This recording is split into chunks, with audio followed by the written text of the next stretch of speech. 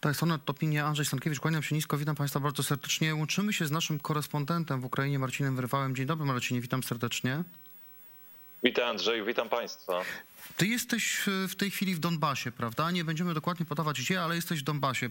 Chcę cię zapytać, czy obserwując sytuację, która się tam dzieje, ty uważasz, że Rosjanie już zaczęli taką poważną ofensywę, tę słynną ofensywę na wschodzie Ukrainy, która, jak się spodziewają eksperci, może przesądzić o losach tej wojny, czy też nadal trwają przygotowania? Jak ty to oceniasz? A obserwujesz te działania już od 2014 roku w Donbasie?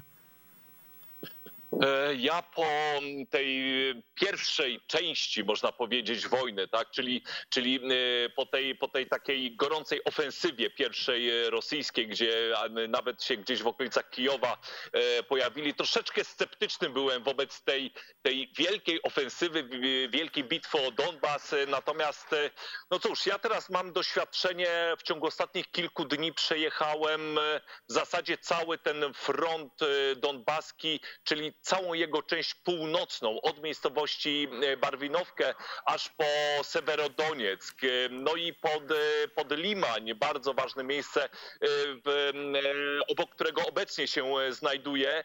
No i tak, trwają absolutnie bardzo poważne działania wojenne i to widać w każdym miejscu tego frontu. To pomiędzy Barwinówkę a Sewerodonieckiem jest około 120 kilometrów. To jest potężna, długa linia i tam wszędzie trwają działania wojenne. Ja najpierw byłem właśnie w Barwinówkę.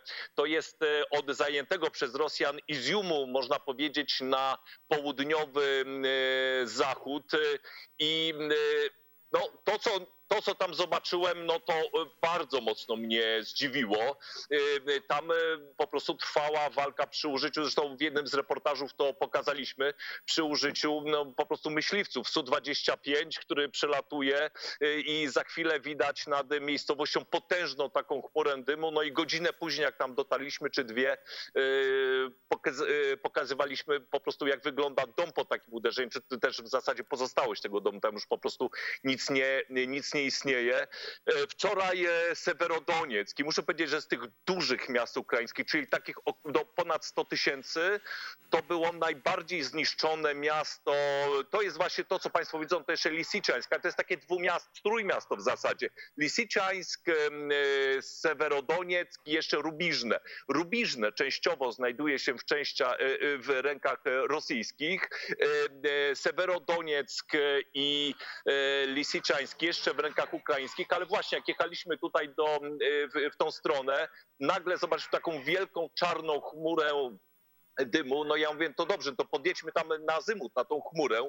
Przyjechaliśmy, okazało się, że Rosjanie uderzyli w miejscowy ośrodek leczenia chorób zakaźnych trudnych społecznie, czyli no, domyślamy się, że być może jakichś wenerycznych. Natomiast czy zakaźnych, czy wenerycznych, sens i logika uderzenia w taki budynek no jest żadna. Zresztą, co ciekawe, proszę zobaczyć, my tam spędziliśmy sporo czasu, potem pojechaliśmy do Sewerodoniecka, znowu tam wróciliśmy, nie było tam straży pożarnej, ponieważ ona tam już nie funkcjonuje, więc jeżeli dom się pali, no to po prostu się dopala.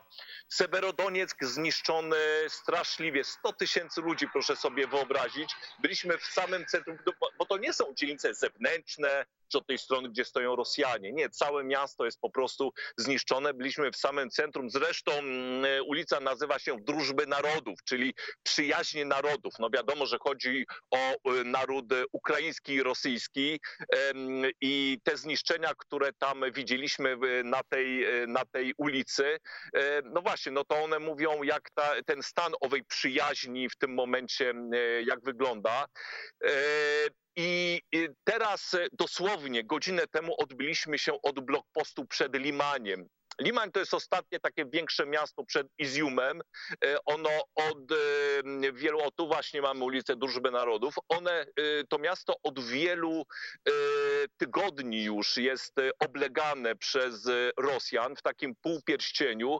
Próbowaliśmy tam wjechać, ale powiedziano nam, słuchajcie, w tym momencie tam trwają po prostu ciężkie walki. No, zresztą to było widać. Czekając tutaj na to wejście niedaleko tego blokpostu, no w zasadzie mieliśmy pełen zakres takich dźwiękowych efektów, od gradów, czyli tych takich wieloprowadnicowych pocisków, poprzez obronę przeciwlotniczą, poprzez gdzieś karabiny maszynowe odległe w tle.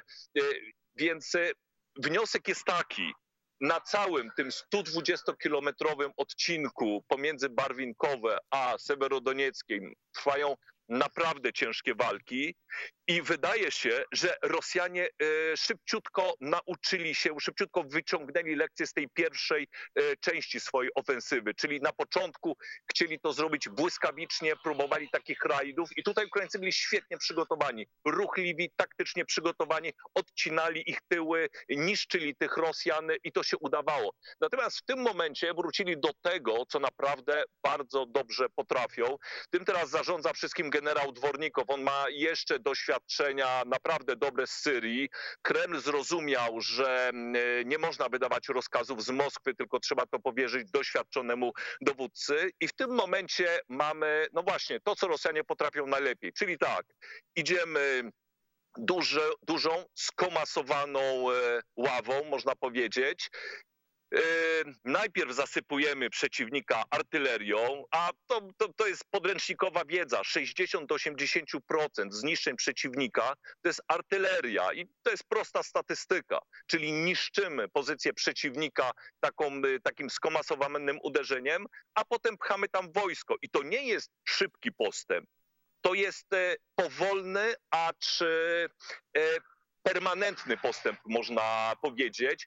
No i teraz tak, słyszeliśmy, że ten Limań jest oblegany, ale też czekając tutaj na to wejście, pojawiają się w tym momencie w internecie zdjęcia już Limania, tych obrzeży od strony rosyjskiej i wydaje się, że Rosjanie są co najmniej na przedmieściach Limania. To oczywiście jest informacja wymagająca potwierdzenia, no ale z tego, co widzieliśmy, z zachowania wojska wynika, że tam jest w tym momencie naprawdę ciężko. Zresztą, co ciekawe, wieś Rajhorodka, czyli pomiędzy Słowiańskiem i Limaniem, ona również jest ewakuowana i to nie była decyzja tych mieszkańców, tylko wojska. Czyli no, tutaj jakby nie trzeba być specjalistą, żeby zrozumieć, o co chodzi, tak? Wojsko przewiduje, że tam mogą być w wersji minimum ciężkie walki, a w wersji maksimum no po prostu próba wejścia Rosjan także na ten teren. A zatem no tak, odpowiadając na twoje pytanie, tutaj trwają ciężkie walki, Rosjanie nauczyli się i próbują iść do przodu, mocno zmiękczają Ukraińców. Zobaczymy, co z tego wyjdzie. Drodzy Państwo, Marcin wyrwał z Donbasu. Ja Państwu polecam, na stronach Onetu znajdą Państwo tekst o generale Aleksandrze Dwornikowie. To jest człowiek, który odpowiada m.in. za masakrę Aleppo i ten sposób walki prawdopodobnie będzie w tej chwili przenosił do Ukrainy. Raz serdecznie jeszcze Marcinowi dziękuję. Trzymam, Marcinie, za Ciebie kciuki. Drodzy Państwo, moim Państwa gościem w studiu Onet Opinie pan Krzysztof Bosak, lider Konfederacji. Dzień dobry. Dzień dobry, panie redaktorze, dzień dobry państwu. Jeden z liderów. Jeden z liderów, Państwo jesteście zróżnicowaną formacją, pewnie jeszcze o tym porozmawiamy, ale jedno Was łączy. Dość krytycznie podchodzicie do działań polskiego rządu w sprawie czy Ukraińców w Polsce, czy na przykład polityki ograniczania importu surowców ze wschodu. Unia Europejska dzisiaj kolejny pakiet sankcji, chyba najdalej idący, zakaz importu ropy w ciągu pół roku. 2 kraje dostały wyjątek, Węgry i Słowacja. Do końca 2023 roku będą korzystać z surowców rosyjskich, z ropy rosyjskiej, chyba że Rosjanie kurek zakręcą. Czy tu uważa pan, że to jest dobra decyzja? Bo to oznacza, że będzie drożej, trzeba będzie kupować ropę droższą w innych krajach. Ja osobiście uważam, że tak. To znaczy, że sankcje surowcowe na Rosję to jest rzecz, która powinna się zdarzyć w pierwszym, a nie szóstym pakiecie sankcyjnym, jeśli dobrze liczę, bo zdaje się, że było już 5 i to będzie 6. Być może u nas sceptycyzm wynika z tego, że to jest wprowadzane trochę na łapu-capu i bez żadnych wyliczeń. To znaczy, rząd lubi czarować polskie społeczeństwo, że ma wszystko pod kontrolą, nawet jak nie ma.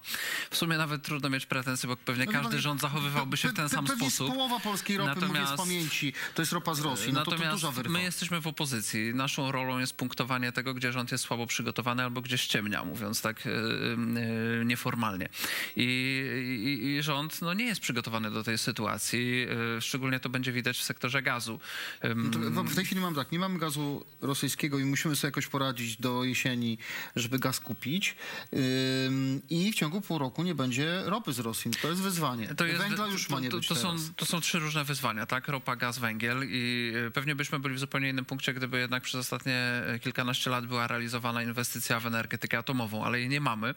Co więcej, z powodu opóźnień w strategii oficjalnie obowiązującej gaz był traktowany jako tak zwane paliwo przejściowe. Z węgla wychodziliśmy z powodu restrykcji Unii Europejskiej.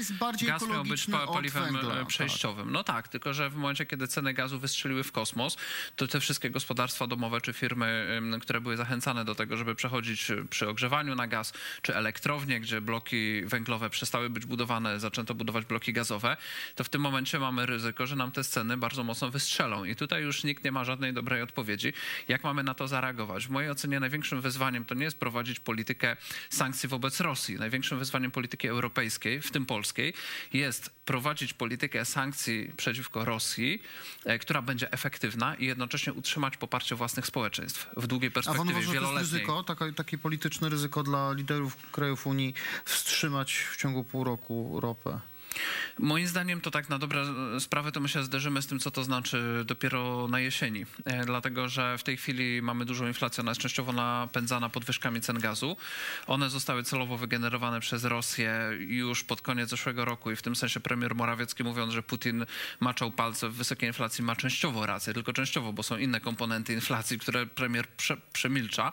Natomiast jeżeli te ceny na przykład znacząco jeszcze pójdą w górę w horyzoncie następnej zimy i społeczeństwo zderzy się z tym, że 8 zł przeciętnej rodziny nie stać na ogrzanie domu, albo będziemy mieć wszędzie informacje, że zamykają się piekarnie, albo nie wiem, ci, którzy utrzymują się na przykład z no dobrze, ale jednocześnie pan uprawy popiera pomidorów w szklarniach albo coś w tym stylu. Jakie jest rozwiązanie? Odciąć Rosję od surowców, a sobie nie zaszkodzić?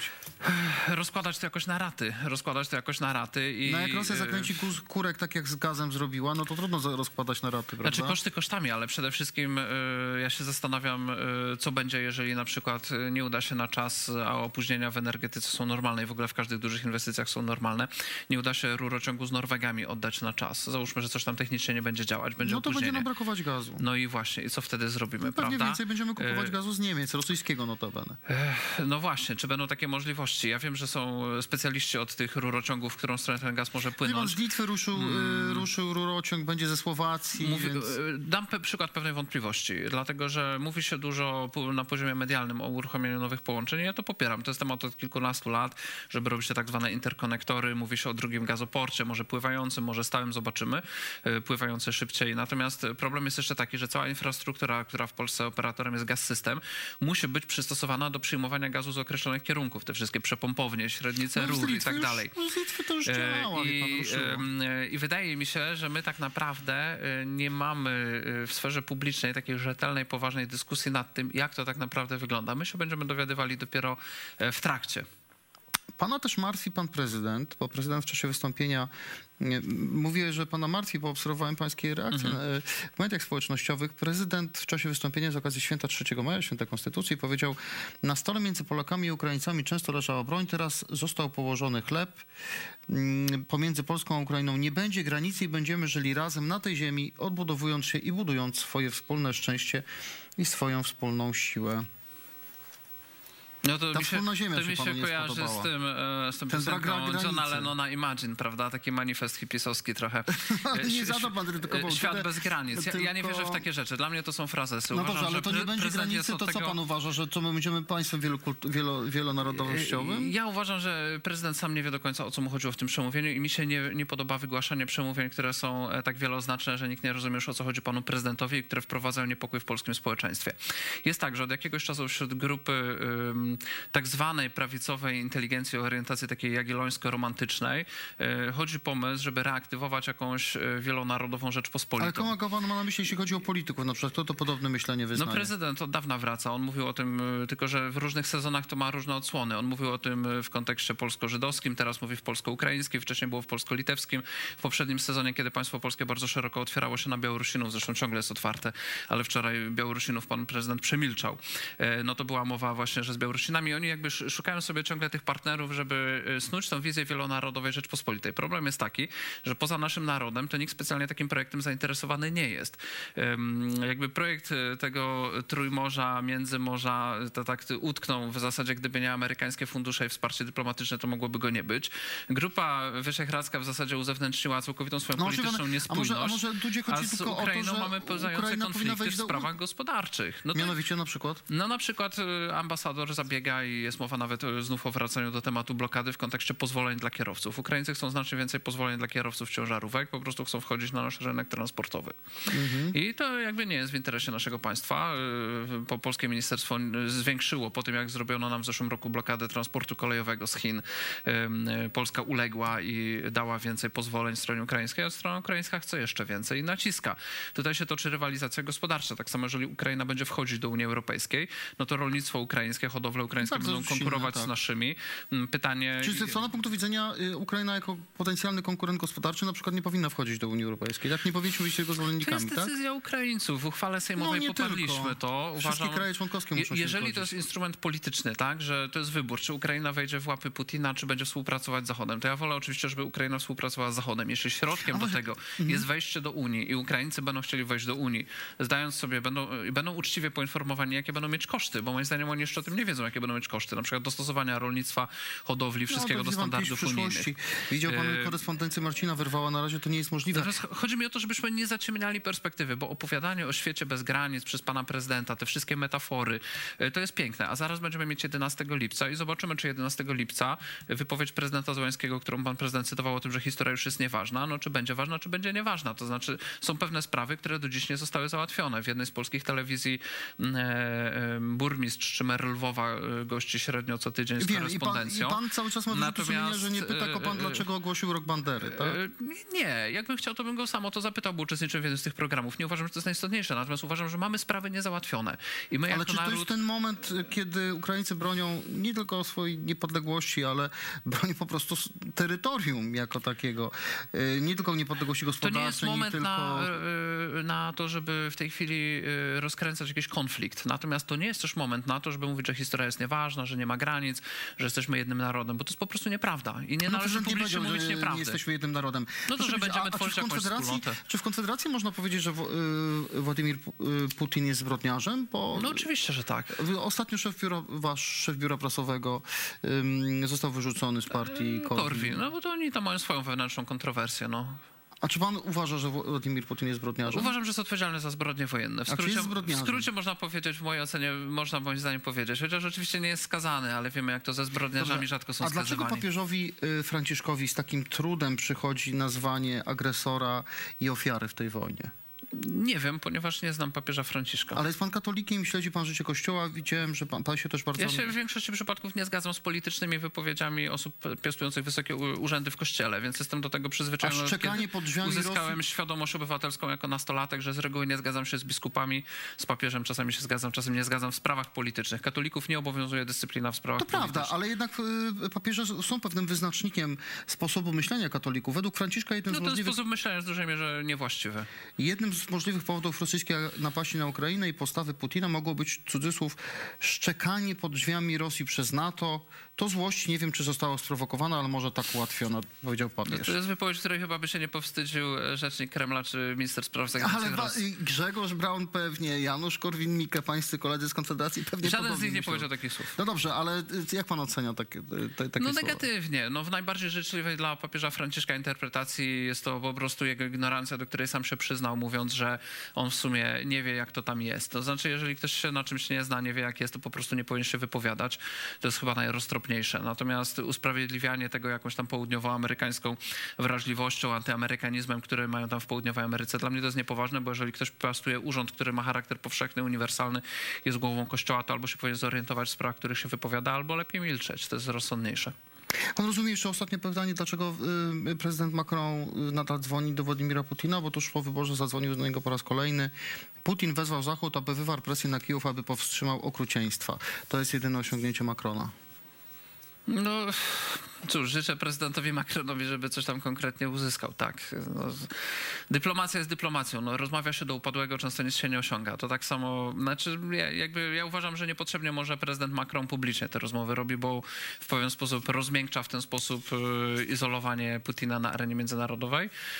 Moim zdaniem od prowadzenia dyplomacji są dyplomaci, natomiast liderzy państw, tak jak prezydent czy premier, no to, ale tak samo żenująco zachował się na przykład kanclerz Austrii, który tam pojechał do Moskwy spotykać się z Putinem później po to, żeby przyznać, że pozycja czy tam podejście Putina było nieprzejednane. Tak? Także moim zdaniem dyplomacja jest właściwa, także w czasie wojny.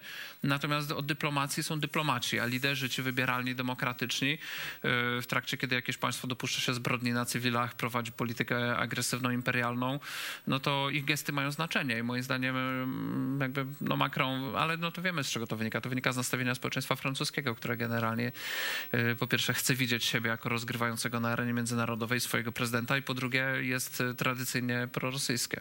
Krzysztof Bosak, jeden z liderów Konfederacji, był moim państwa gościem. Dziękuję panie pośle, dziękuję państwu, do zobaczenia. Dziękuję.